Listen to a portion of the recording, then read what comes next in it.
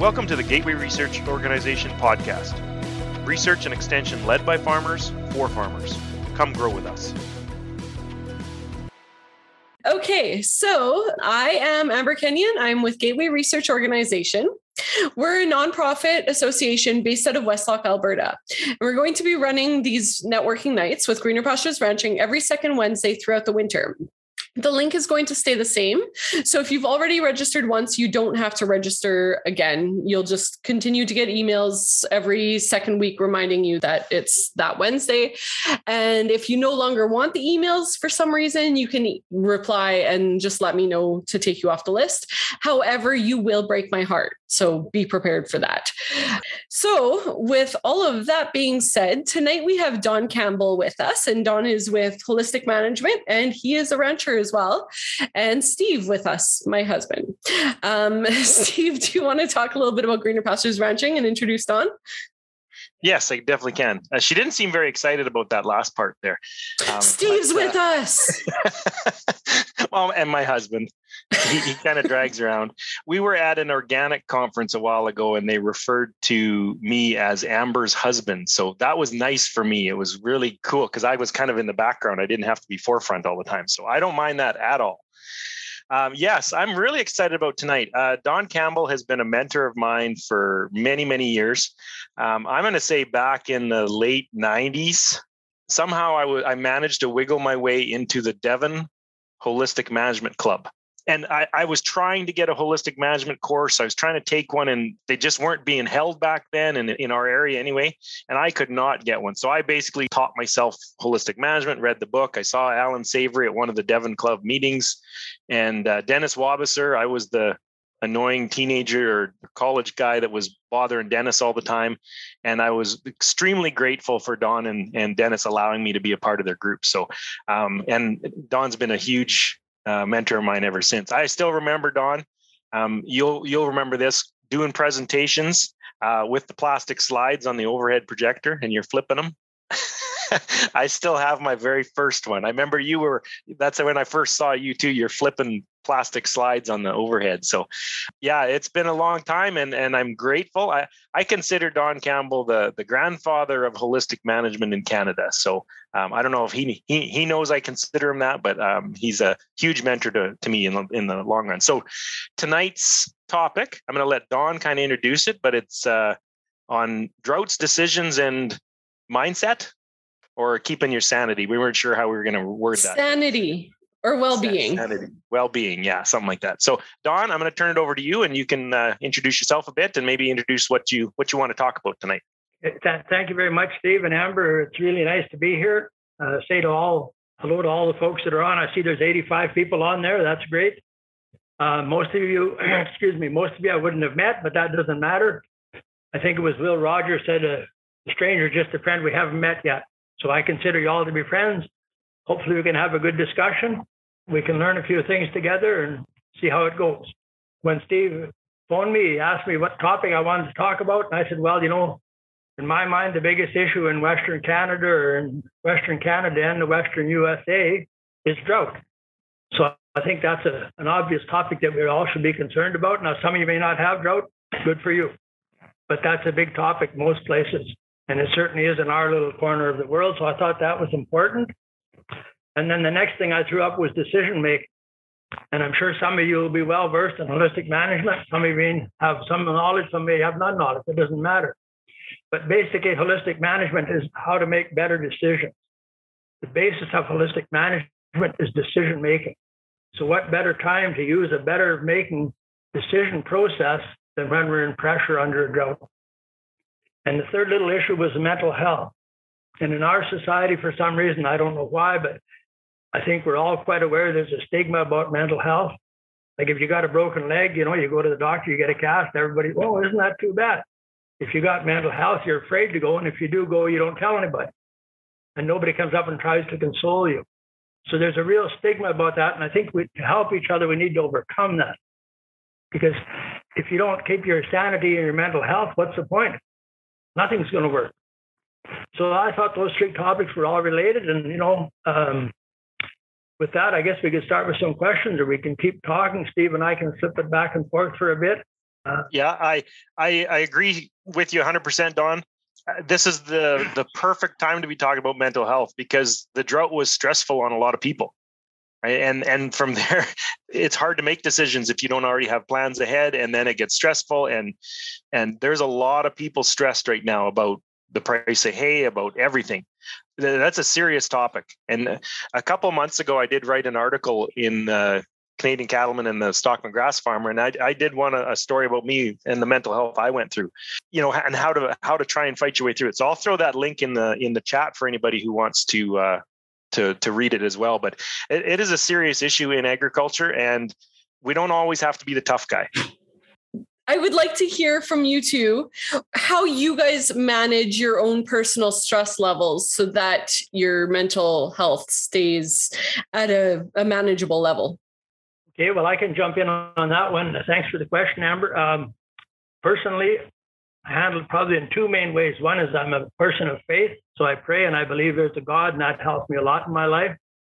The other way is I've been blessed through my whole life with mentors and role models.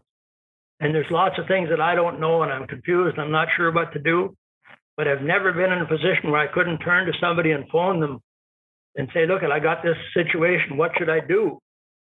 And I know them well enough that they're concerned about me. They want my best outcomes, and they're tremendous. Like having role models to call on is just unbelievably good. And I've had that, like Steve mentioned, the Devon Club. That was the group of us that took the holistic management course in 1989, I believe it was. And we set up what we called the Devon Club because that's where we took the course just south of Edmonton. We were actually in the Alcoholic Recovery Center where we studied. And when we got back to Lloyd, we set up a management club. That management club met for 25 years, almost on a monthly basis. Now you can imagine the kind of support that gives you, because you can turn to somebody and say, I'm having trouble with my finances, with my marriage, with my grazing, with whatever, raising my kids. And they've got an answer, because every one of us in our home situation, we've got the blinders on because we know how it's supposed to be. But when you go to the neighbors, you're not personally involved. You say, well, that doesn't make any sense. Do it this way. Think about that differently. Look at it differently.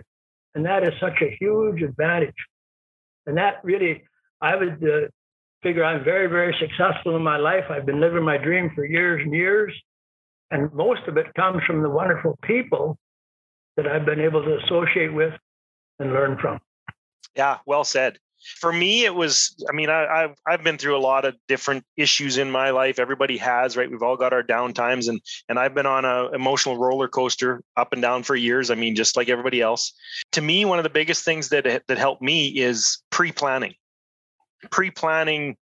my business, understanding, pre-planning my cash flow so I can project ahead when I'm going to have problems instead of, I talk about being proactive on your cash flow instead of reactive, right? Proactive, it means, in 6 months, I know I'm going to have a cash flow crunch. So now I have time to plan for it. Reactive is we're in a cash flow crunch. What do we do? Right? That takes a lot of the stress out of it. Planning your business makes decisions easy because all of a sudden you have a drought plan already. When the drought hits, you already know what you're going to do, right? That takes the stress away. So pre-planning was a big change for me because years ago, it was always that reactive, right? And that builds up the stress. So figuring out how to run the business so that we can be proactive helped reduce my stress. I'm not saying that I'm out of stress by any means, because that stress still comes. When it hits me now, I have little tricks that I do, like positive, thinking about positive moments in my life, positive things in my life, trying to keep that positive side going, even though maybe something negative is happening at the time. And same with if that overwhelms me too much, then I have people I go to, right? I have a life skills coach that I go to when I need to. His name is Dan Oler. If I'm getting too stressed out, I phone up him and I make an appointment, and we, maybe it's just me having to vent to him. Maybe it's him and I having a discussion about something, and maybe it's, trying to figure something out. But yeah, I have people I can go to as well to help me figure it out. I'm an introvert. I internalize things. I'll sit there and work through things in my head for a long time first. But if I can't figure it out, then I've got a network of people that I can call on and to get help. So yeah, that's pretty well the same answer, I think, Don. Larry, you had a question for Don. Don, I know in Georgia I get a lot more rainfall than y'all do, but I was just curious how much rain you get so I can know in perspective when you talk about drought. I've heard Steve and them talk about their rainfall, but curious what your average rainfall is so I can get a grasp where you're coming from, okay? Thanks for the question, Larry. I'm located in northern Saskatchewan. We're generally a sure rainfall area. I would say between 15 and 20 inches are normal rainfall. Last year, we considered a drought. We had 6 inches of rain. So that's about a third or less than a third of normal. In my lifetime, and as far as I know, like this area where we're settled was settled late in the time frame. Most people never came to Meadow Lake until the 1940s when there was a drought in southern Saskatchewan. So we're a relatively new area. We've had 2 droughts. One in 2002, we had just over 4 inches of rain. Last year, we had 6 inches. So, we're a pretty good area, no doubt about it. But we stock accordingly, too. So, when it gets dry here, there's consequences as well as there's anywhere else. Most people wait too late to destock. That's the problem. But I'm sure you do rotational grazing, so you've got grass in front of you for a while. Exactly, Larry. When you're doing rotational grazing, I would call it planned grazing, you've got a good idea of what's coming ahead. And like Steve just mentioned, the value of planning is absolutely essential to make a plan and change your plan. Like one of the things we've done over the years is that when we make a plan, whatever it's about, whether it's grazing or finance or anything else, we believe it's a perfect plan the day we made it. And then down the road in 6 weeks or 6 months, when conditions change, we have to replan. We don't go back and say, oh, that first plan was no good. I'm no good at planning, because you're beating yourself up and you're starting to deteriorate your own skills and your own ability. What we do is we say, yeah, the plan we did 6 months ago is perfect. Conditions are changed. I'm going to do another perfect plan. How can I go wrong? Because I use all the knowledge available to me, all the skills, all the people I know to draw it all together and make a plan. And then you move ahead from there. And we're talking about drought. One of the things that makes a lot of sense in drought is if you run a long yearling operation, a cow calf to a long yearling, yearlings are pretty expendable anytime. And that takes about roughly 25 or 30% of your grass. So all of a sudden I've got 25 or 30% more grass for my cow herd. If I'm fully stocked with cows, they're not nearly as easy to move as yearlings are. So, that's just one little thing you might think about. Thank you.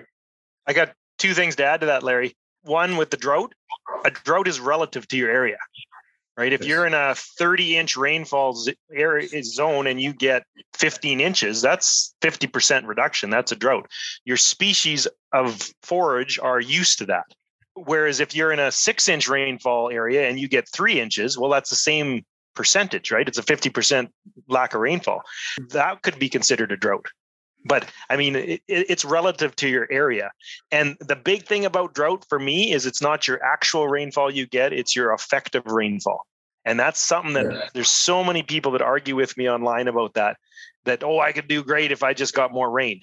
Well, no, you need to hold on to the rain you're getting. And that's an endless fight that I have online is that Steve, people just say that you get more rain. Can you explain that a little bit better, what effective rainfall is?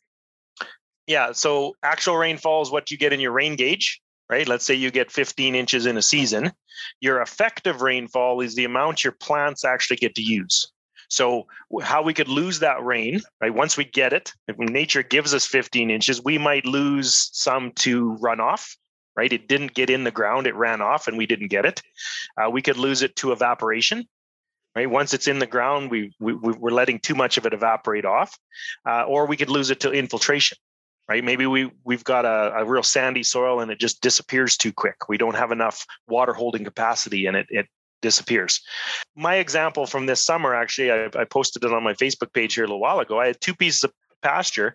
One that I've been managing for 18 to 22 years, right?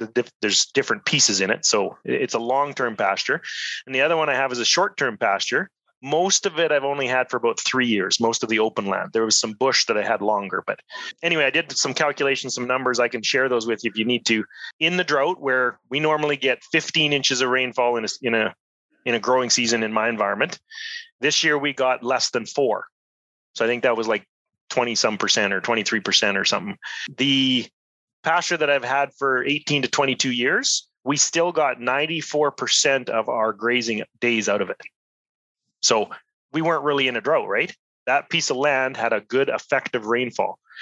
The other piece of land we've only had for 3 years, I think we were at 62% of our average of the previous 2 years. So that land was in a drought, and they're 10 miles apart. It's basically the same rainfall, but one did a lot better. So being in a drought is manageable. It just takes some time to get that to that point. So my 2 cents. Residue left is the key. Whatever residue you can leave and cover on the soil. Yeah, but it's not the residue this year. Yes. It's the residue for the last 10 years, and we've built up the water holding capacity, right? It's not a quick fix. This year, or like this past summer, I actually left very little residue. We regrazed harder. We took things down more. We lengthened our rest period in order to deal with the drought. And I actually took more, but it's like a bank account. I'm sure Don has talked about this many, many times. It's like a bank account. You keep putting deposits in on the good years, then on that bad year, you can take a little bit more off and it doesn't hurt you because you've got that residue still built up. That soil armor is still there. So organic matter from the past, basically. And bale grazing, I'm a lot smaller scale, but when you taught me to bale graze 3 years ago, awesome results for me. I'm going to mute out. I'm sorry. No, that's fine. You're good, Larry. Phil had a question. Hi there. So my question was, has anyone else utilized barley fodder? We started doing this ourselves where we actually sprout barley seed to 9 days and it grows to about 9 inches in a giant biscuit. And for us, we found that at the end of the season in about July, August, it really helped us out because once you start dropping this fodder, they get so much nutrition from it that they actually will graze on anything. Like they'll eat thistles, anything, because they really get their good nutrition from it. And I guess it's not really a question. It's more is like, does anyone else do this? And do they have any results about it? Or I can jump in just very quickly, Phil. Personally, I don't have any experience. I did know a couple in the Yorkton area that were doing songs just exactly like what you're talking about. And they were very pleased with the results. And that's really all I could say about that. But it did work for that couple quite well. And it sounds like it's working for you. Well, we do cattle and pigs on it, and they love it. And it's kind of a thing that it works so well for us that it's kind of like we're curious who else is doing it because it's pretty interesting stuff. And again, it's just neat. You get 9-inch barley in 9 days. Like it's pretty interesting stuff. Yeah, I haven't done anything with that either, Phil. My question is to maybe run the numbers and make sure equipment and labor is included, right? What is your economic benefit of that in the long run? If you're getting the gains that pays for that, wonderful, great. But if you're putting too much labor and equipment into it, like I have heard people talk about doing that and then they quit because they just couldn't keep up to the amount of labor that they were doing. I mean, as your herds get bigger, I can see you doing this with chickens, right? A smaller type of an animal. But if you had to do this with 600 head of cattle, is it doable or is it no longer doable? That's my question.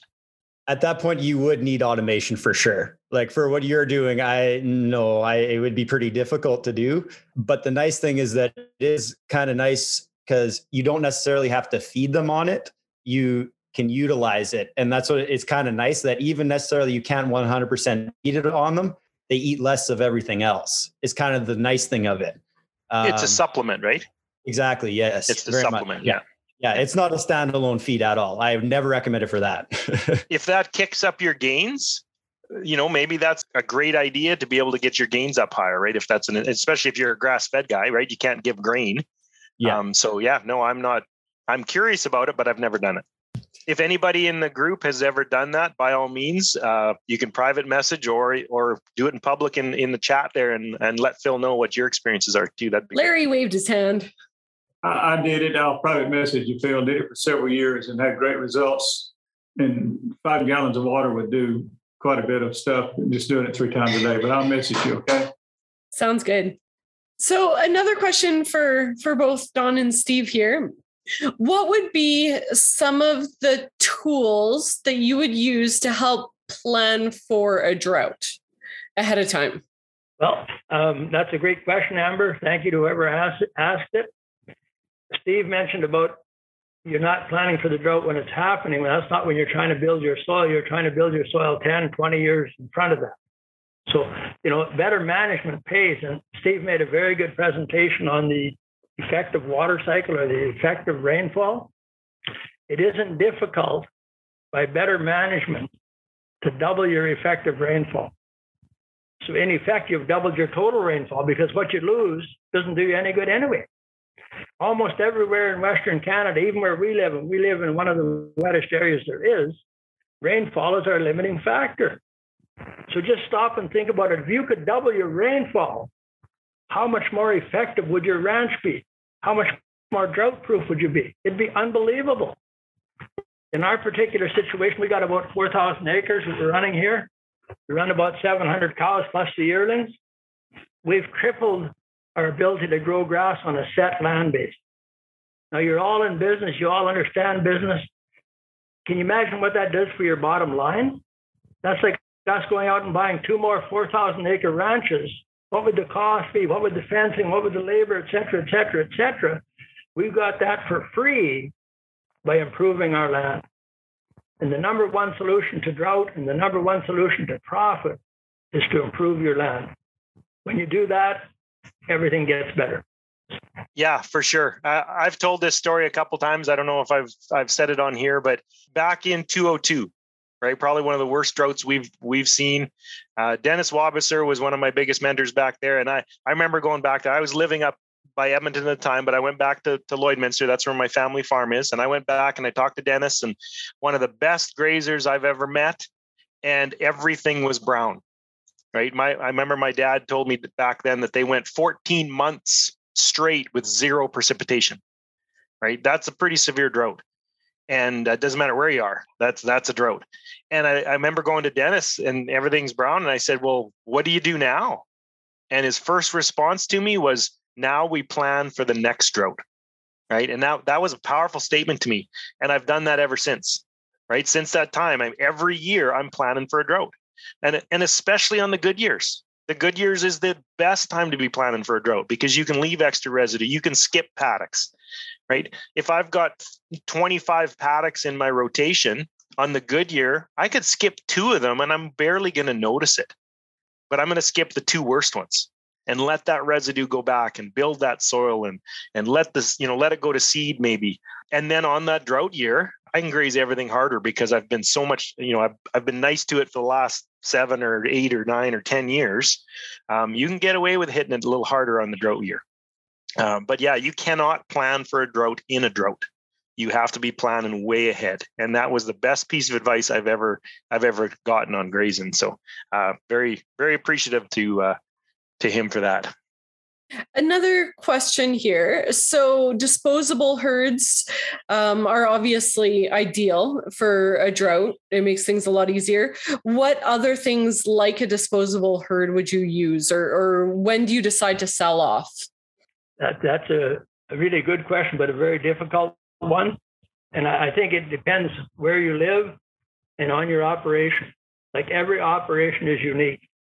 And that's one of the strengths of holistic management. It doesn't say, here's how you do it. It says, here's the principles. Apply it to your unique business in your unique area. So to start with, I want to share a little story. Bud Williams, some of you will know him. He's one of the first guys to introduce and promote low livestock stress handling. And he also had a marketing course about buying and selling cattle. And Bud used to say there's 3 things in the cattle business. There's grass, money, and cattle.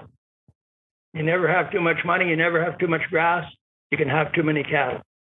So we need to range our stocking rate to fit the reality of what's happening. So in effect, we talked about the yearlings. That's one way to do it. If you were custom grazing, that's pretty easy. You can send those cattle home anytime.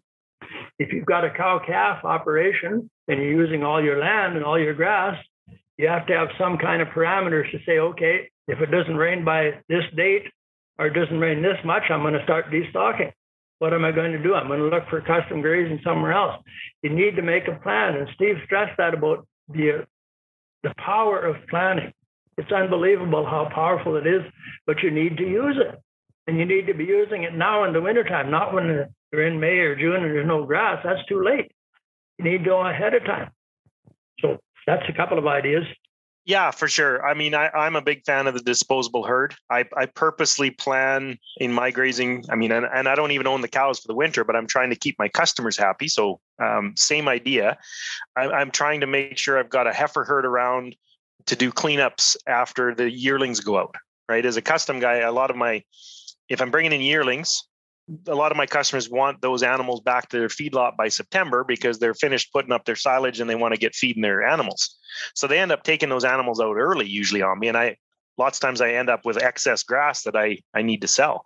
So by planning to have a cow-calf producer's heifer herd, usually it's a smaller group that's easier to move around.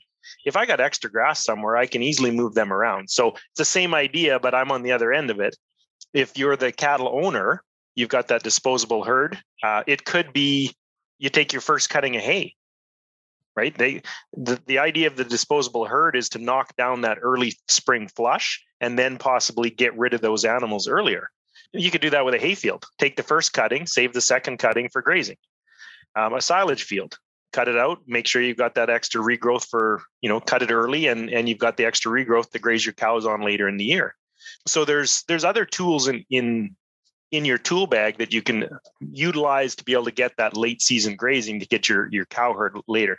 But yeah, like Don said, if you're maxed out with cows on a drought year, then now you're selling in a drought situation, you're going to lose capital by selling cows at a low price, right? So awesome, guys. Next up, we have the Grass Whisperer.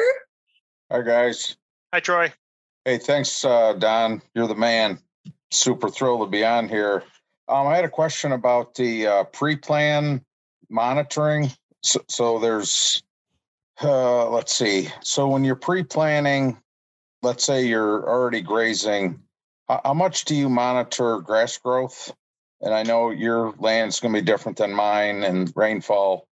And then how much do you use that grass growth to plan 30 days ahead, if that's what you use? And then when you get into like drought, when it's actually happening, are you continuing to monitor that?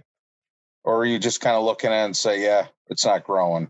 What decisions or tools or look-sees or whatever do you try to keep abreast of what that grass growth is doing or weed growth or whatever's growing during the drought? That's good. Thank you for the question. Like in a normal year, say there's no drought. What we do is we use an 85-day recovery, and we pick a date in the spring. We say, okay, growth starts on this day. And how we pick that day is when the leaves come out on the poplar trees. And poplar trees are pretty widespread in Western Canada.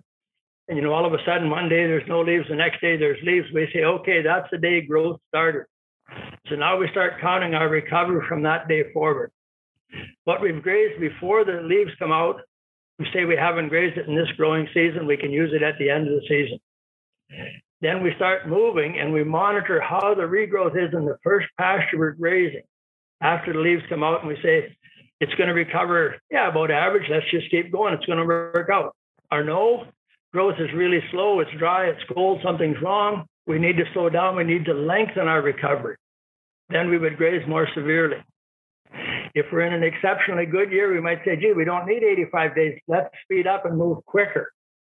But you have to monitor the first pasture you start grazing in the spring to get the proper recovery. And everybody on this call, I'm sure I don't know most of you, but everybody on the call will have some magic level of grass. They think it should be this high or whatever. And that comes from your history, your training, your parents, your community. If you follow your gut feeling, you'll always be wrong.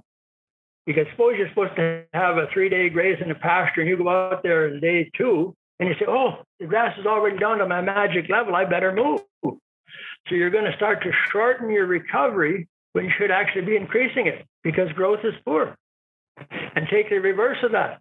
If you go out there on day 3 and you say, I'm supposed to stay 3 days, oh, it's not short enough, I better stay longer. Now you'll start increasing your recovery when the growth conditions are perfect. So the only way to make that right is to have a plan and to monitor the regrowth, base your conditions on that. When you get into a drought situation, like first thing I would suggest, you combine your herds. So you try to reduce your number of herds. One herd is ideal. How close can I get to that? Next thing you do is you slow down, you start to graze more severely, so you have longer recovery, more chance for rain to come, more time for the plants to grow. Third, you might consider supplemental feeding. And I'm not promoting that. I'm saying it's something to look at as an individual. And number 4 is destock. And the sooner you destock, the fewer you'll have to destock. So those are kind of the 4 principles that I would throw out to get you through the drought. Back to you. So I had a question just on the semantics. So are you measuring kilometers of growth per day, or are you looking at inches per day, or you say, well, it's a proper level? What does Don Campbell use for his guide? Do you go out for 3 days and just measure it and see what it is, or you're so experienced you just look at it and say, oh, it's slow, or oh, it's fast? I mean, I'm trying to actually measure it and get a sense. And a lot of folks that are more experienced than me are saying, oh, we just look at it and we know. And I'm not buying it. Well, I guess I'll go for the experience part, because like we don't actually measure, but we look at it and we say, does it look like it's growing good? Is it healthy? Is the color good? Does it look like there'll be grass there in 60 days or 70 days? And try to imagine that. And it's worked very well for us. We're better at it than we used to be. And if you're doing a planned grazing, you always got, there's so many pastures ahead, each one that we can go out and look ahead and say, well, I got 10 pastures left. And yeah, each one's going to last 2 days or 5 days or whatever. I can figure that out. I know how much grass I've got. I know when I'm going to run out, and I know what's behind me. So if you're measuring it, I think that's great. Go for it. We don't personally do that. Troy, the difficulty I have with measuring it is every different type of pasture is different. Okay, are you measuring height? Are you measuring thickness? Like, that's where it comes down to that visual experience of what it's doing. I think when Jim Garish was up, he talked about leaf stages, right? You want to be at a certain leaf stage, but to me, a clover fescue pasture is never going to get tall, right? It gets thick. Whereas a brome alfalfa pasture can get tall, but not as thick. Like it just depends on the type of pasture you're grazing. So I guess I'm as a service provider also, besides being a farmer, I only keep touching this issues because some kind of measuring inches or whatever for a young person that doesn't have the general, they can measure something. So I was just kind of wondering what the gurus are saying, when you start, what are you using? Grazing chart. A grazing chart is key to start. You still have to figure out kind of an idea of stocking rate and stuff. And that may be where it's talking to your neighbors first, maybe getting their idea on what's been on the land before, talk to them about that. But then a grazing chart, because after that first year, you you can look back, be like, okay, well, this is how much rainfall we got. This might be. And then from year to year, you have a way to kind of measure what each of your paddocks are doing. And then you can see how performance is going. I think that's helping me. I'm trying to get people to measure. Jeez. I think Amber's right, though, in the fact that you got to get that first year, that little bit of experience. It doesn't have to be a whole bunch. It doesn't have to be 20 years of experience. But to actually get that first year done, like the first one's the hardest. You have no idea, right? I get a new piece of land. I have no idea the production that land's going to do. I've never seen it. So I guess I have a rule of thumb that, okay, I'm going to, for every open acre of land I have in my area, I'm going to put one yearling. Okay, so let's say it's 160 acres. There's 100 acres that is open. So I could put maybe 100 yearlings on there. Now that's in my environment, in my rainfall. Has it been overgrazed? Is it really severely, I know it's in rough shape. We're going to bump that down. Let's go to 75. Is it, boy, I actually saw that one last fall. That's in great shape. Maybe I can bump it up a little bit, right? So it's a rule of thumb I have from experience. But if you don't have the experience, definitely record it the first year, right? You're going to guess, record it the first year on a grazing chart. And then all of a sudden you go, oh, this part of the field, right? This open field with clover and fescue did 100 animal days per acre. Well, this part over here that was, I don't know what it was. It wasn't as good. It only did 40 animal days per acre. Okay. Now I've got that visual in my head, the differences. Now another piece of land comes up. Oh, you know what? That's similar to that piece, that one paddock of 10 acres, that whole quarter is similar to that. Now I have an educated guess on how many animals I could put there because I have some experience, even if it's only 1 year. But you kept the numbers, you kept track of it, you actually calculated the yield.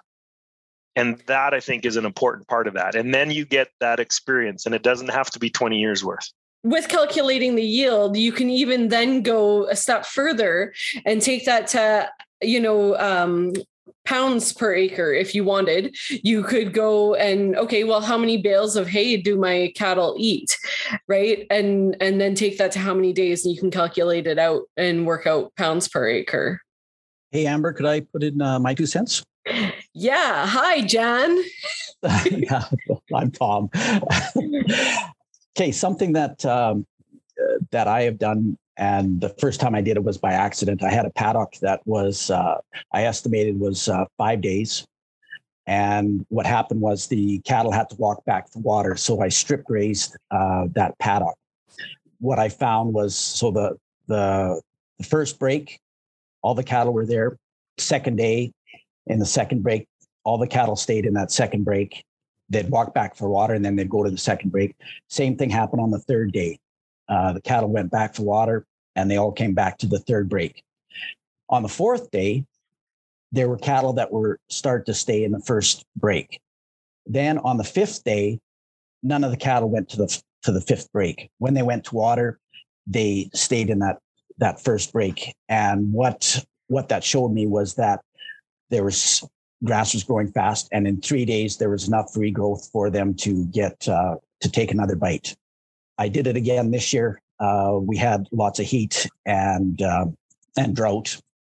In August, beginning first week of August, I did the same thing. And what I found was that at that time it was 6 days of before there was enough growth for them to be staying in that first break. And I found it to be a very effective tool. The animals told me how fast the grass was growing. Troy, did we answer your question? Pretty much. I guess I'm a little more excitable on measuring and get a sense of how it's growing. So I have my pasture stick or a yard stick. And again, over here in orchard grass country, it might be easier to do measuring a little bit, or I concentrate on the worst field and the best field just to see comparatively. And again, it's not necessarily anybody's recipe, but each one of us has to. I feel when you start getting into dry weather and these weather events, it's always good to know how fast your regrowth is so you can make decisions 60 days from now. And so however that recipe is important to do it, whatever the tools are. So I guess that was my comment. So go ahead. Thank you. Enjoy your evening. Thanks. Next up, we have Al. Are you ready to go, Al? Maybe I'll read off Al's question. So Al said, what are you planning for this spring now that the pastures were stressed and possibly limited moisture? Oh, he said he has no mic. That would be why. Hey, great question. Again, like when we're in a meeting like this, it's so important that everybody thinks about their own place, because that's where things are happening. That's where the rain's going to happen or not happen. In our particular situation here, like we got through last year, not bad considering everything. And while I mentioned we got about a third of our normal rainfall, we also had a lot of frost in May, which was just as detrimental as the rainfall. We also had very excessive heat in June and July. And then we had grasshoppers. So we didn't actually have a low rainfall. We had 4 different factors that all combined to make growth very difficult. Right now, we're sitting with about 4 feet of snow on the ground. So it appears to me that our drought is probably over in our little local area. Like 50, 60 miles away from here, they don't have that much snow. So we're thinking that's a blessing. we're probably going to start the spring in good condition. And as I mentioned earlier, we're in a good rainfall area, more or less, sure rainfall area, whatever that means. So we're pretty optimistic. Because of the drought last summer, we had difficulty buying feed, so we sent our calves to a feedlot. Our first plan is if it doesn't look good in the spring, they're not coming home. Our cow herd, we think unless it gets really, really difficult, we'll be able to manage them. If it's good, we'll bring the yearlings home and carry on from there. So that's kind of our plan at this time, and we'll adjust it as we go. And I can't emphasize enough that every time you make a plan, believe in yourself. The perfect plan with the conditions as you know them today. When you get down the road and you make a replan, it's another perfect plan. So you're always building your team, because that's what's going to make you successful is your people, not the rainfall or the lack of rainfall. People are what make things happen.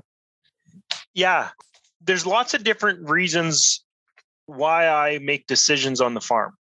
Okay, sometimes I'm grazing for the land. Sometimes I'm grazing for the cattle.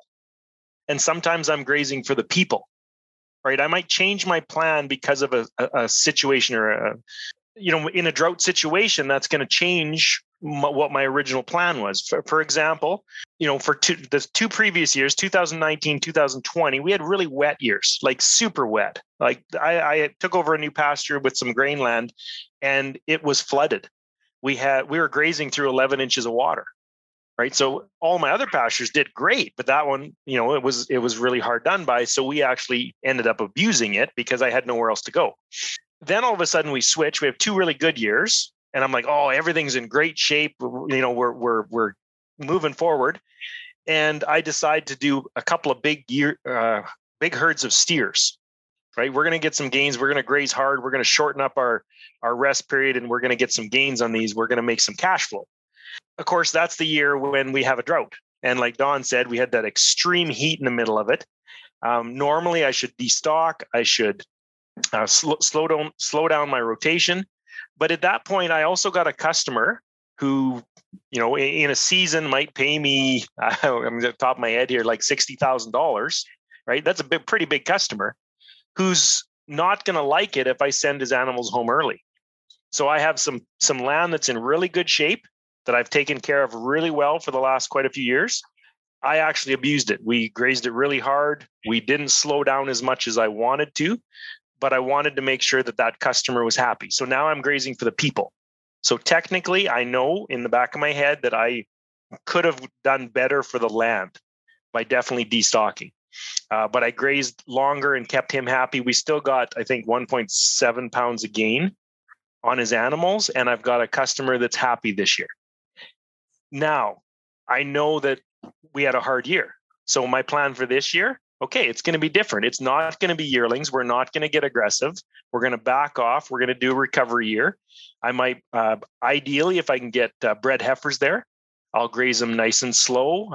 We'll let a nice long recovery period.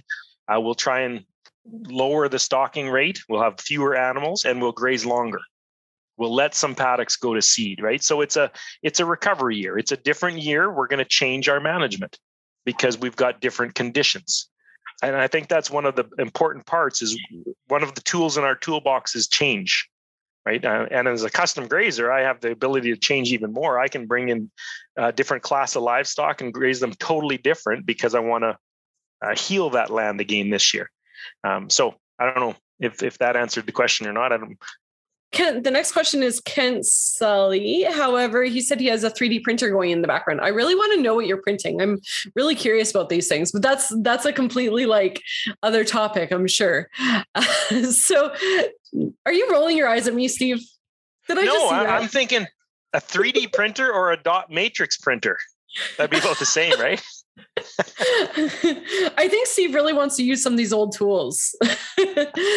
So Kent says, how long should a person wait before grazing animals on a newly seeded grazing or hay field? Give it a whole year or let them have in the fall or short duration rotations throughout the season? Yeah, that's a great question. My personal experience, and I don't have a lot of experience, we haven't seeded a lot of grass. Most of our land has always been in grass. It's a native, I would call it native range. But what I've been able to learn in talking to other people and working with people across Western Canada is that if you graze lightly and you don't stay too long, grazing a new crop like that will actually make it stool out and you'll have a better stand than if you don't graze it. But the key word is you don't graze it very heavily, you don't use too high a stock density, and you don't stay very long. So the animals can be a tool to make the grass germinate and stool better. And that's not conventional wisdom. North they say stay off for a year, hay it for 2 years, and then graze it. That's not necessary at all. Yeah, I agree. I mean, adding animal impact to the land is always a good thing, because not only the physical impact of their hooves on the land, but also the biological impact, right? Bringing in the manure and the urine and the biology that comes with that.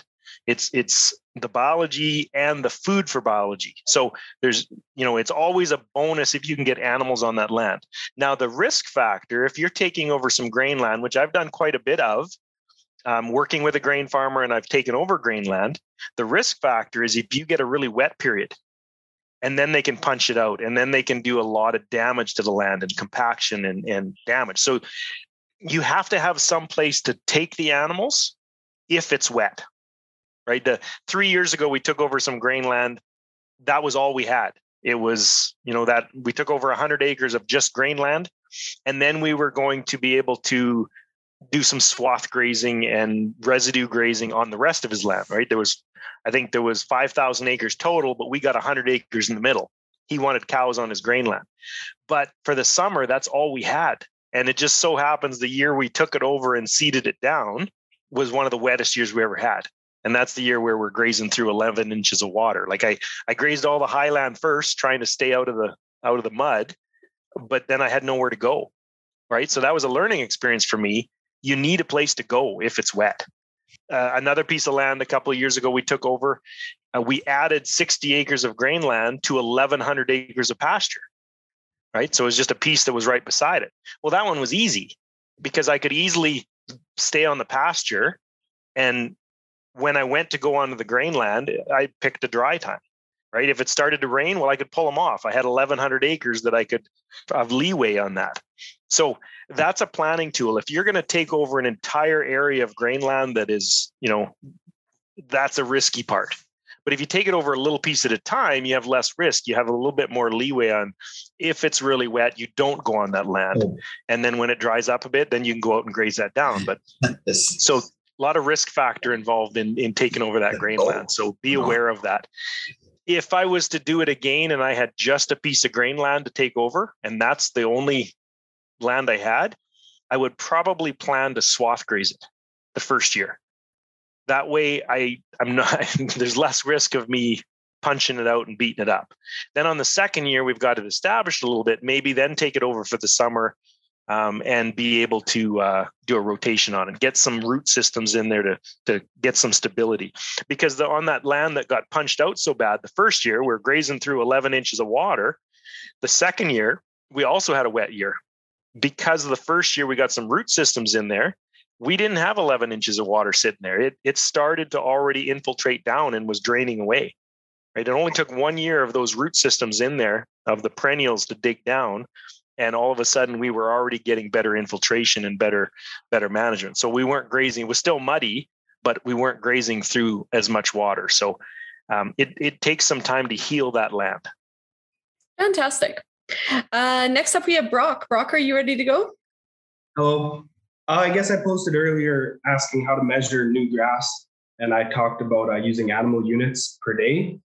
I guess that's a pretty good way. I think Steve answered a lot of that in his follow-up talking about that. But for me, I've just bought a new place, and I'm pretty new in starting this, and I only have people's recommendations in the area of what things normally have for capacity. So yeah, kind of how would I measure or plan out, or should I plan to stock light for the first year? Or is that not good if I'm not using or eating all the grass? So kind of how to measure from ground zero would be. Thank you, Brock. Good question. I think you mentioned there about getting information or knowledge from your neighbors. And they say you can put, 20 cows to the quarter, 50 cows to the quarter, or whatever. That might be a good place to start. And that should give you kind of a basic stocking rate to think that should work in this area. Now, if you're getting information from a guy that's doing a really intensive job, then he's probably going to give you too many animals per acre. But most people in most areas, they're not doing that intensive a grazing. So the information they give you will probably be okay. And then what I would suggest is you would take that stocking rate that says 30 cows to the quarter or whatever, but do a planned grazing. So you're moving the animals, you're stopping the overgrazing, and you're going to grow more grass than the guy that gave you the information. So you got 30 cows, but you're going to grow grass for 30 or 40 or 50 cows. And when you do that, you won't get in any trouble at all. And then once you've got that first year under your belt, you'll learn and you'll just keep growing. So don't be intimidated. Like, you can set your stocking rate and then just do a better job than whoever gave you the stocking rate number. And it'll work out just fine. Steve, you're smiling. Yeah, no, I agree 100%. One of the things I get all the time is same thing. People ask me how many animals put out there, or my landowners, I'll take over a new piece of land and they'll tell me how many animals are supposed to be out there. It might be, let's say they say on a quarter of land, you can put 30 animals. Okay, well, I'll put 30 animals out there. Maybe I'll go with the same number, but I might get more months because I do a rotational grazing, right? It's a good place to start is what the local people tell you, but they might only graze for 5 months and I might get 6 months out of it with the same number of animals. So that's a place to start. I would rather start low, right? I don't want to start with the guy that's saying you can put 60 animals out there when I should put 30 or 40 out there. So yeah, that's something. Measuring is different depending who you talk to. Some people measure in animal days per acre. Some do animal unit months. Some do pounds of beef per acre, stock days per acre. There's lots of different ways of measuring. As long as you're using the same measurement year to year, it's okay, right? You don't have to use the same thing I do. It's just a measurement tool. But to be able to get your yield and to compare your numbers to your numbers year after year, yeah, just you use the same measurement tool all the time. Yeah, I just want to make another comment to Brock, is that I think you mentioned something about, maybe leaving too much grass. And like when you're doing grazing, you should also be doing a financial plan. And your financial plan should say, if I run this many cattle and I sell my calves or I get custom grazing, whatever, my income should work. I'm going to make some money. So then if you have extra grass, it's not wasted. It's an opportunity to invest that grass in building your soil so that you'll grow even more grass next year. That's how you improve your water cycle. So you can never have too much grass. And in nature, there is no waste. Like we have a convention in Western Canada here that, if it isn't cut or harvested or grazed by the 1st of November, it's all wasted. That's crazy. If you can leave growth on your land, that's investing in what we call the biological bank account, makes your land healthier, improves your water cycle, improves your mineral cycle, all those things. So if you can graze this many animals and make enough money, the more grass you leave behind, the better. You can't possibly leave too much grass. All that's going to happen is you're going to get too rich. You'll be able to deal with that. That's a mentality thing, right, Don? We've got the mentality in agriculture that we have to be the most efficient, right? We have to harvest everything we can. We don't want to waste anything. But if you look at nature, the best example I have in nature is a cow, right? Or any livestock. They're about 80% inefficient, right? 80% of what they consume comes out the back end, right? It's not for the benefit of the cow. It's for recycling nutrients. So if we're thinking about, okay, take the cow out of it, let's look at the grass. Should we take all of it or should we recycle a bunch of it, right? To make a system sustainable, nature recycles, right? So by leaving more grass, you're just going to be better next year. It's always an arm wrestle between short-term cash flow, right? What I can take this year and what I can get to put food on the table, to put diapers on bums, whatever your situation is, versus long-term sustainability. The more I leave this year, the better I'm going to do next year. And that's something that I learned a long time ago, and I'm very grateful for the lesson that I learned. I used to take too much, right? I did all these good graze period, rest period, animal impact, stock density, did all those great, but I never left enough residue. And it showed up after years. That's the one key that I was missing for about 10 years of my grazing career, is I wasn't leaving the residue. Because you know what, if I leave my cows out there for a couple more days on every paddock, that's probably another $1,000 in my pocket. But if I was, to extrapolate that over the next 10 years, I probably lost $3,000 every year because I took too much residue. Yeah, there's no such thing as wasted grass. The more you leave, the more you get the following years. Yeah. Next up, we have Ellen. Ellen does not have a mic, so I'm going to read the question off. When you make a plan and set a date, do you hit the date and pull the trigger, or hope and hold off a bit? I think he's applying to drought there. Like, say, I'm going to sell at a certain date. I would suggest you make a date and you plan now in the wintertime, saying by this date in the middle of June or whenever you're going to pick, I got to get this much rain. But then when you get there, you can rethink it because conditions change. So, flexibility and believing in yourself is key. You have to believe in your ability to plan. And I mentioned when we started out tonight, holistic management is about making better decisions. So trust yourself. Say, yeah, right now it looks like I can run this many cattle. I'm going to start out and I'm going to see how it goes. And I've got enough knowledge and skill to adjust to whatever the current circumstances are. So I would make a date. When you get there, be flexible. In 24 years, something like that, I've been up here grazing. I've only had to destock once on one pasture. And that pasture, I was actually continuously grazing because it was the only option I had. So I've never actually had to destock. And I think it comes down to the planning. I've taken schools in the past where they talk about adjusting your stock density to your carrying capacity. Okay, so what that means is on a good year, you have more animals. On a drought year, you want less animals, so you destock. And I've never really bought into that concept. I usually understock kind of on purpose, because on the good years, then I can leave residue. Right, I'm understocked. Oh, great. Oh, shucks, I've got too much grass. That's a shame. And I usually don't stock aggressively.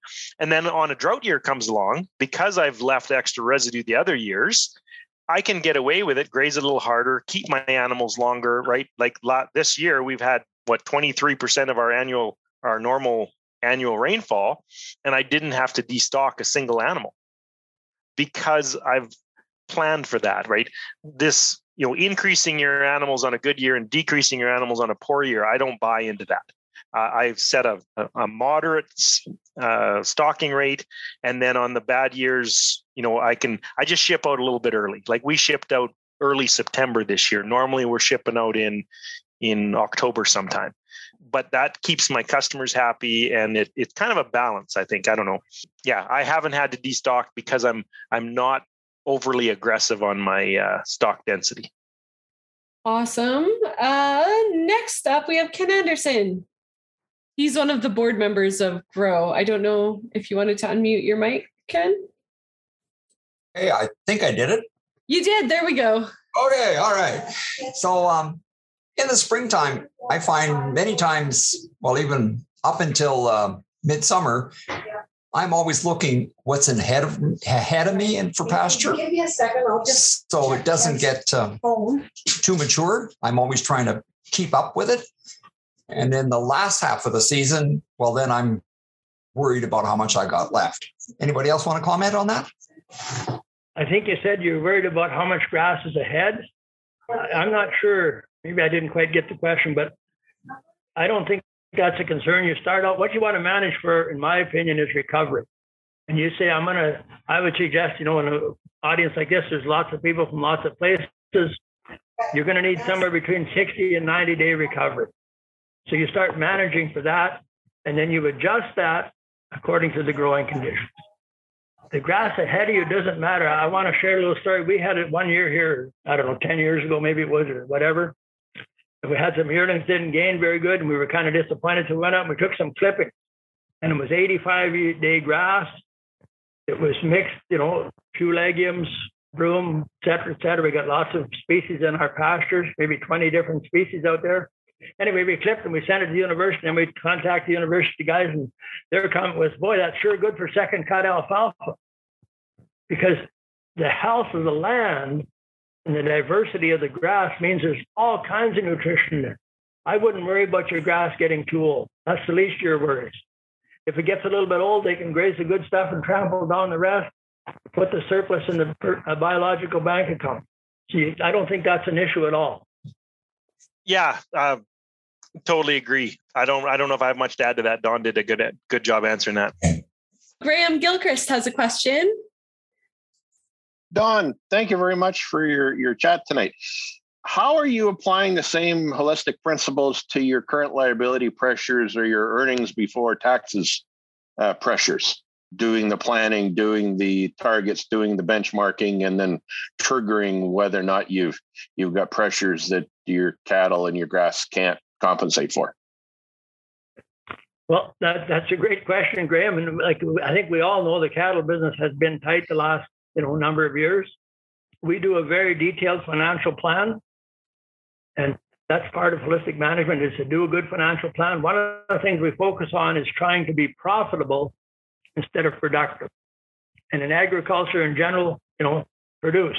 Wean a 600 or an 800 pound calf, grow 60 bushels the acre, grow 100 bushels the acre. The highest production will not be associated with the highest profit. So we try to figure out what's our area suited for. What can we do best? What can we do better than other people? And we think a cow-calf operation with the long yearlings tied in with it suits us. So we do a financial plan and we project out a full year before the year ever starts. We say we need this much to live on, this much to make our commitments, and it's working. We're doing just fine. It takes a lot of planning, and you've got to be flexible. The biggest way to make a positive change in your life is to change how you see things or how you think. And most of us in agriculture are conditioned to get a better bull, a better hay bine, a better whatever. And those things are not bad, but the change that they make is minuscule. But if you change your paradigm, you say, I'm going to start working towards a profit instead of production. I'm going to start working to improving my land instead of degrading my land over time. All of a sudden, it's like a whole new ball game. So I would suggest if you want to make small changes in your life, you change how you do things. If you want to make big changes, you change how you see things. And I just want to maybe accentuate that with a little story. Like on our ranch, we'd owned all the cattle up until the mid-1980s, which is about 40 years on the ranch between my dad and myself. At that time, I sold my cow herd and I was going to run yearlings. Took $1 million note at the bank to own the yearlings. I did that for a couple of years. I was blowing over $1 million. And I realized my risk is too high. And my paradigm was that I had to own the animals to run the ranch. And I switched my paradigm and I said, no, I need to harvest the grass. So in one swoop, one change, we sold out, we didn't sell we sold the yearlings because we sell them every year, but we bought 200 cows that we could buy with no debt. We took the balance of our land and we custom grazed it. And our financial plan said that'll work just fine. And then we started building our cow herd, which we thought was the best thing to do. Over time, now we're at 700 cows.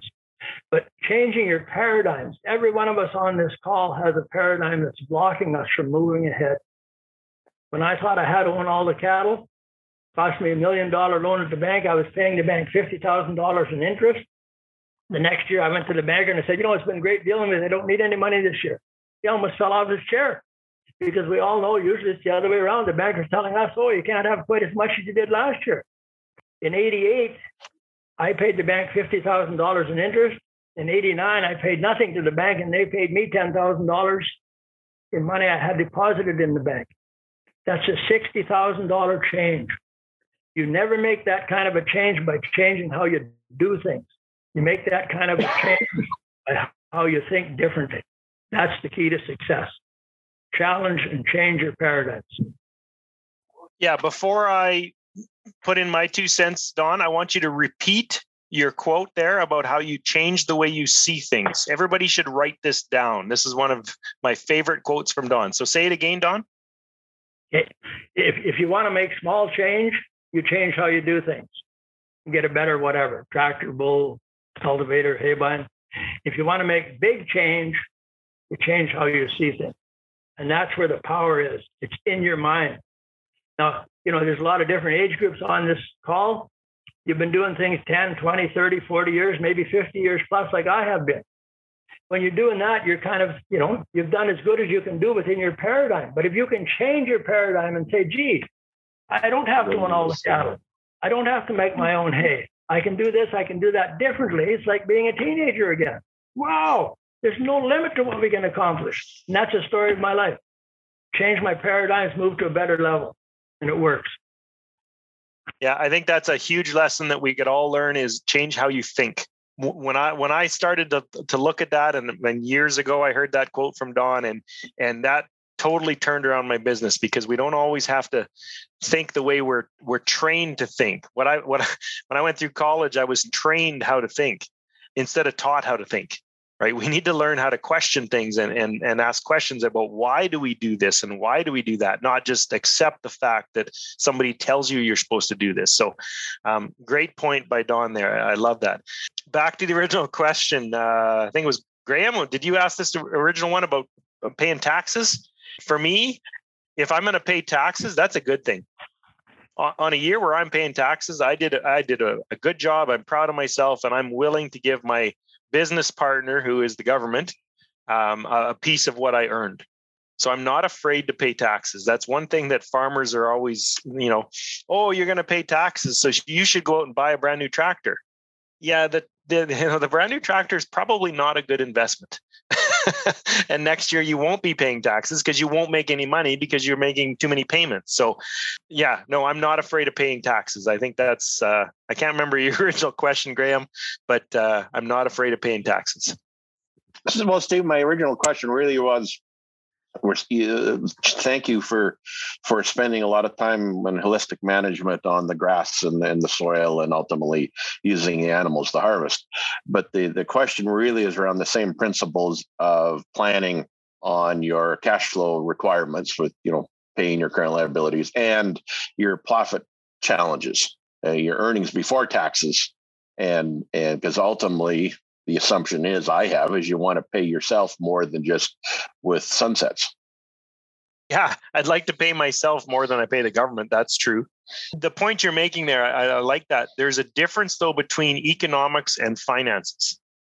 And that's something that a lot of people don't understand. I remember my exchange student from Columbia years ago. I talked to him in 2018. He came and worked with me for like 2005. So 2018, I talked to him and he told me the number one thing that he remembers, the most important thing he learned from me working on my ranch was that there's a difference between economics and finances.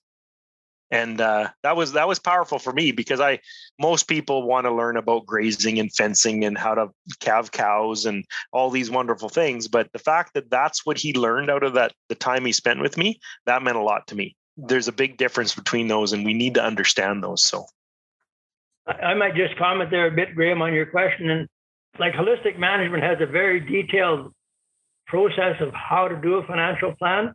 And I don't think there's time really tonight to get into it. But one of the things we do is, first of all, we plan for a profit. Okay. So we start before the year ever starts to say, I want to make how much on my property or my business. Do I want to make 10,000, 5,000, 50,000? Set that out, and then you plan to make that happen. And you do that by controlling your expenses. Because in agriculture, unfortunately, we don't have a lot of say over our end price of our product, but we have a lot of say over how much it costs to produce it. And we have a very detailed method of how to sort your expenses into some that generate wealth, some that you can't avoid, like death and taxes, and other ones that you can change, which we call maintenance. So the idea is to cut down those maintenance expenses, all the expenses that maybe we could do it cheaper, maybe we don't have to do it at all. Take that money and invest it into things that actually make wealth, which should be improving your land, maybe fencing, maybe water developing. Those things make it easier to make a profit. Like if we hadn't doubled our stocking rate on our ranch, we wouldn't be making any money. In fact, we'd probably be broke. If we'd have just continuous grazed and grew all our own hay and not made any changes, I don't think we'd be here today.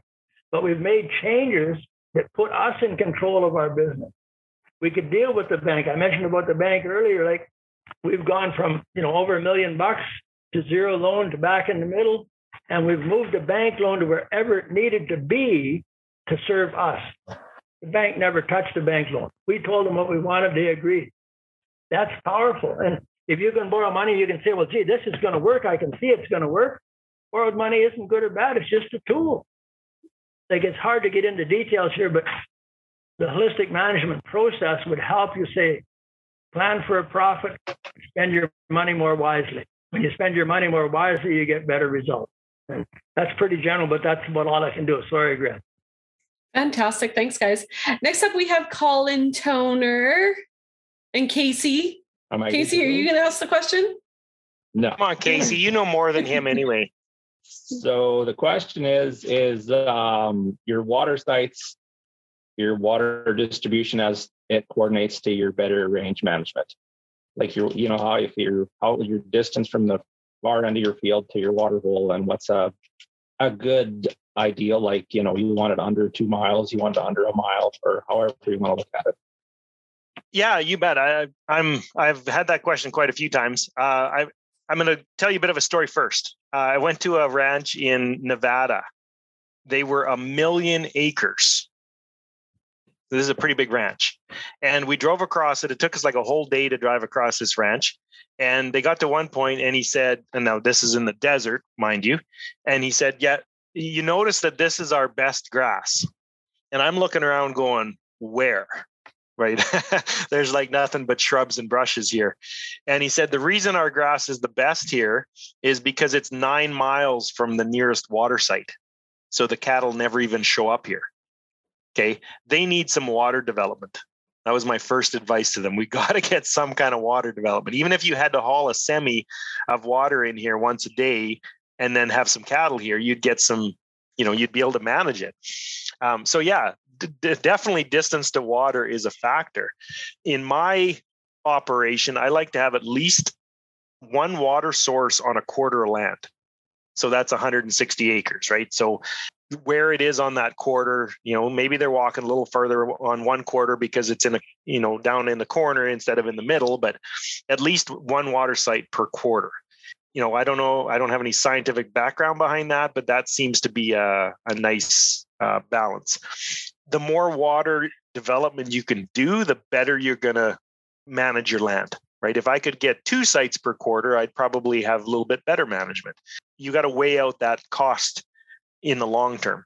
If you've got a long-term lease on that land or you own land, yeah, I might put in a pipeline and put 4 water sources on a quarter because I know I'm going to have it for a long term. Whereas on rented land, or, I'm willing to, just leave it at that one water site and walk them a little farther because, I could lose the land next year. And how much money am I, willing to put into that piece of land to make that work? So my 2 cents, it varies depending where you are, what you're doing. But yeah, 9 miles is a little far to walk for water.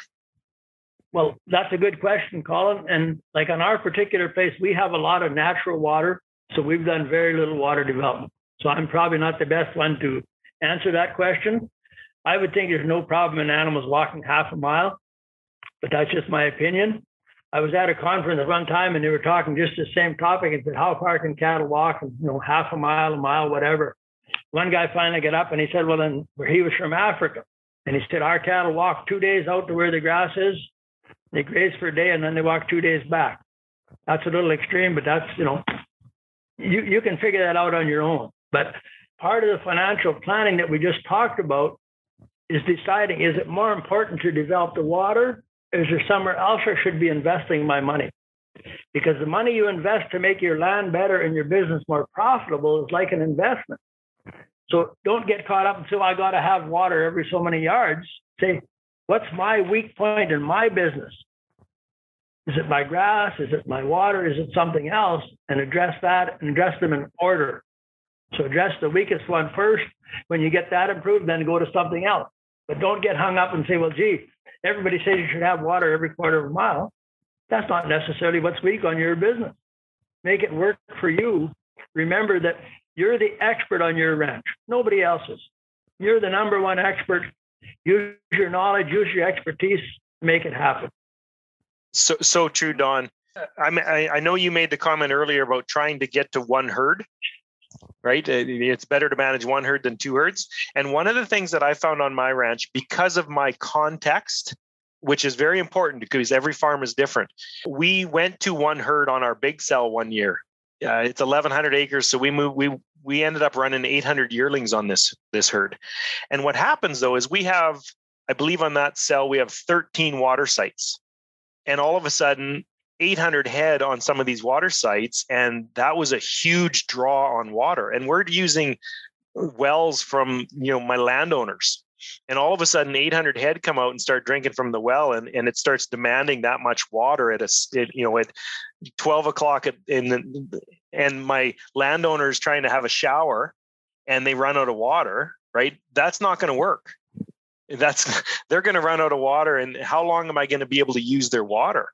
So what happened in our situation, because we are very limited water, I was just about ready to boot you, Don, when you said you have no water issues, because we have all sorts of water issues here. Like we have wells that are 2 gallons a minute. And that's what my landowners rely on for their house. And I'm trying to use that for the cattle. So what we did is we broke it into 2 herds because the water issue. It's more economical for me to run 2 herds, to have a little bit extra labor, but to be able to reduce the stress on the animals, right? They're not fighting over water. The stress on my landowners, because they're not running out of water, and that strains the relationship between me and them. I back down to running 2 herds on that cell. So every year now we do 2 cells on that 1,100 acres because of water issues. So every farm, the context is so important. If I had 25 gallon a minute wells, that would be totally different. But I have 1.5 to 2 minute wells. So we've got to keep that in perspective to the farms as well. So yeah, I tried the 800 head in one cell, and it didn't work in this environment. So just a comment on water, I guess.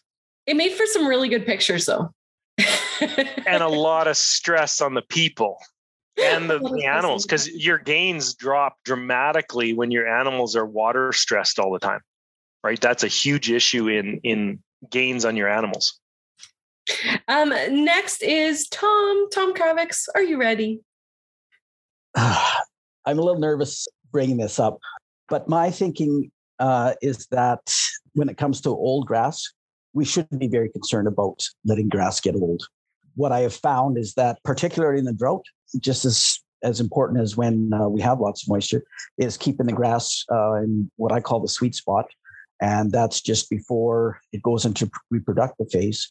And that's kind of what I was taught when I took holistic management back in 2000 from our instructors. But that's not what I'm hearing from you, Steve, and Don. And I was wondering if you could just comment on that. Sure, I can comment on that, Tom. Good question. What we try to do is have the grass fully recovered. And that's a difficult term to define. The best definition I know of grass that's fully recovered is that it's ready to flower, which would fit pretty well with what you said, I think. You said the reproductive stage. But you need to look at the slowest growing plant that was the most severely grazed. And when it's ready to flower, then you graze, because we're trying to manage for diversity. So we want to increase the diversity, and you increase the diversity by giving a longer recovery so that the slow growing plants have more time to grow. And when you do that, I don't think your nutrition will suffer at all. Like we're going 85 days, which is quite a long time, longer than most people go, but our nutrition is always good. So I think it's the idea of the slowest growing plant that's the most severely grazed has to be ready to flower. And in a lot of cases, like one of the perfect examples, if you have alfalfa and orchard grass, they're quick growing.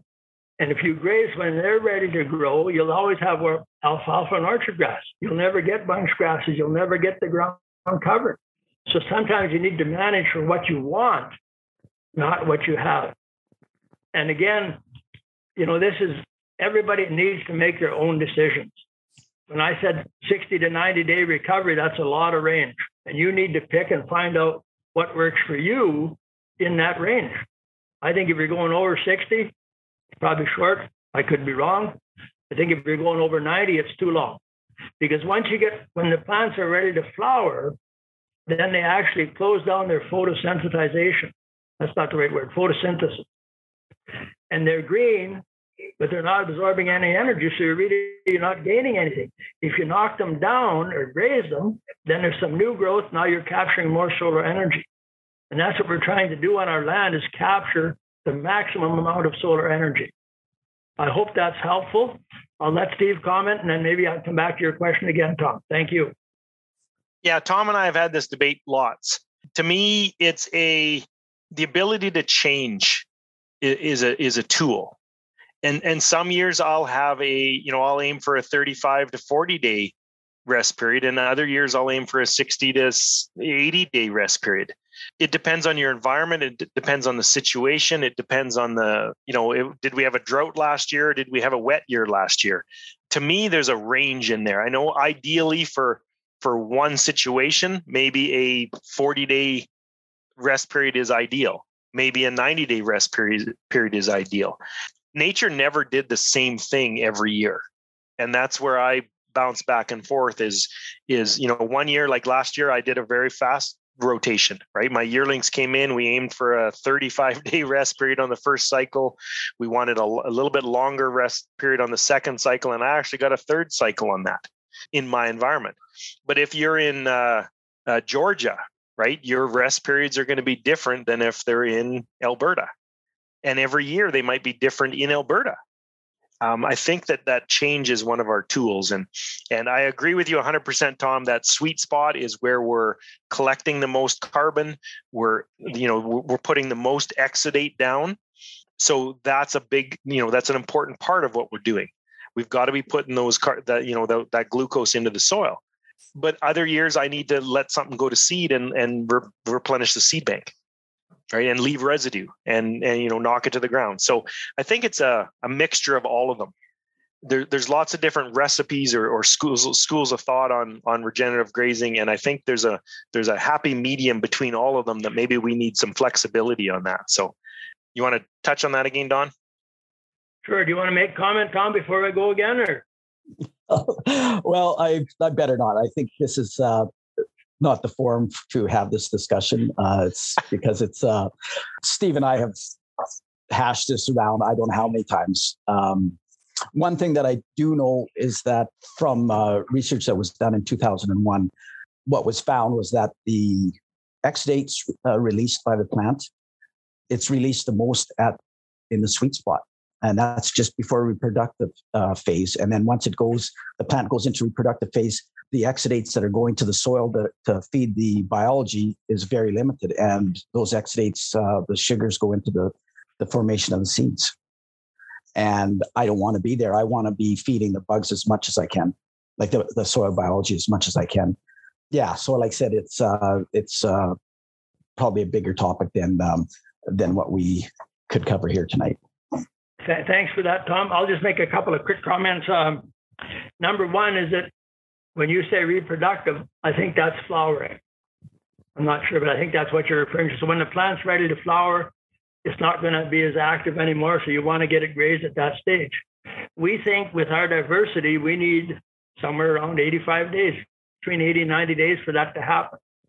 What we found is when we started to graze better and give more recovery, at first our grass got taller, and you could notice like the grass all over, man, is that broom ever tall?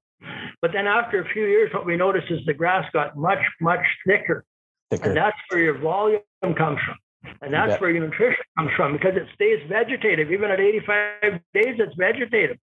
I mentioned a few minutes ago, we took that grass sample in October, and it was 85-day grass, sent it to university. They read the feed test, and it said a second cut alfalfa. It wasn't. It was just the land is that healthy. So I think that when you increase when you go with, I'm going to call it a moderate recovery, you're going to see better results and things are going to be better. I agree, that's going to work. But I think if you go a little bit past that, the idea of the plant is ready to flower, and it's the slowest growing plant is ready to flower, that you'll get even better results. And I was at the university, or not at the university, but in Saskatoon one time, and I was giving a little talk, and I was talking about when a plant's ready to flower, it's fully recovered, you should graze it again. And after I was done, a professor came up and he said, well, every plant that's ready to flower isn't necessarily fully recovered.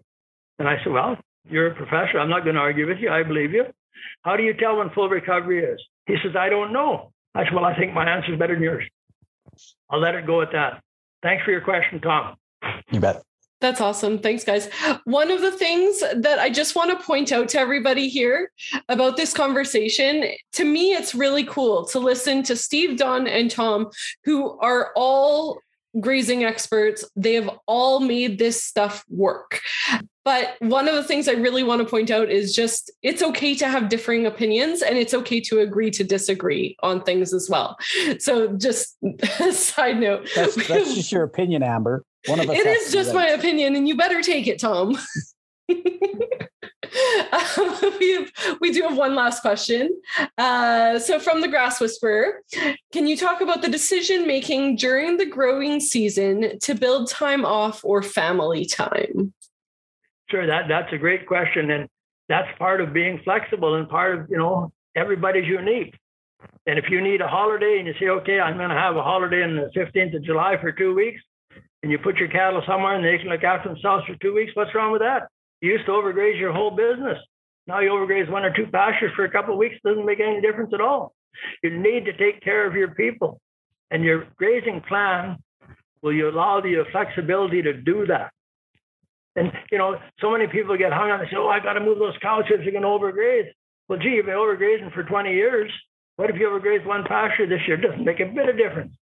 You need to care for your people. Like holistic management, my definition is care for your people, improve the land, and make a profit. But every one of you is unique, and you need to do that in a way that suits you and suits your business. So not a problem. Plan your holidays and make them happen. And when you do that and you write that kind of stuff down, like maybe it might be in your written goal. We're going to have a family holiday every year. All of a sudden now my wife, my children have all got the right to come in and say, well, where's that holiday, Dad? You promised that it's been 5 years. We haven't had one. I'm not walking my talk. I need some help. Go ahead and make it happen. Won't hurt a thing. It'll make everything better. Troy, you made me laugh. Because I just know Troy, he's like the summer camping king of everybody. All he wants to do is go camping in the summer. So I agree with you. The people is, one of the most important parts. We don't, just because we make all these paddocks and we make all these plans doesn't mean they don't have to change. A good example, couple of years ago was 2018. My wife and I planned that we were going to go to Colombia to a friend's wedding. Right. We had this trip planned. We were going to be gone for 2 weeks, 10 days or 2 weeks or something. And the hired hand I had at the time just wasn't reliable. Right. Like, I'm like, I can't leave. Like, this was in my mind. I'm like, this is going to be a disaster. I can't go. My hired hand is not capable of taking care of this for 10 days. And I stopped myself and I said, you know what? No, the people are more important. We need to get away. We're going to go. Just because I have all these paddocks doesn't mean I have to use them. I plan to open up. I think I remember I set up. I think the big herd we had, we opened up 4 or 5 paddocks at a time. Just opened all the gates. They had 2 water sites and a dugout to drink out of. Right, like I had no worries that they could survive for that amount of time. Yes. I'm going to overgraze a little bit. We're going to hurt some of those paddocks. We're not going to get the stock density that we're desiring. I'm not doing my original plan. Like this was really hard for me to open up 5 or 6 paddocks all together because I'm supposed to be doing this rotational grazing. And this was on 6 different grazing cells. Right. Another pasture, I opened up 3 paddocks and made sure that I called a neighbor to come and make sure the water system was working. And I opened the gates and let them drink out of the dugouts. Right. At that point, I was managing for the people. I wasn't, it's one of these things we got to do. And I know Troy's going to appreciate that. You can go camping for a week and open up 3 or 4 paddocks. It's not the end of the world, because next year I'm going to make sure those paddocks I treat really nice and we rotate them properly. And nature will forgive one mistake. Right. Nature doesn't like to forgive the same mistake year after year after year. But she will forgive one mistake. So that is an important part.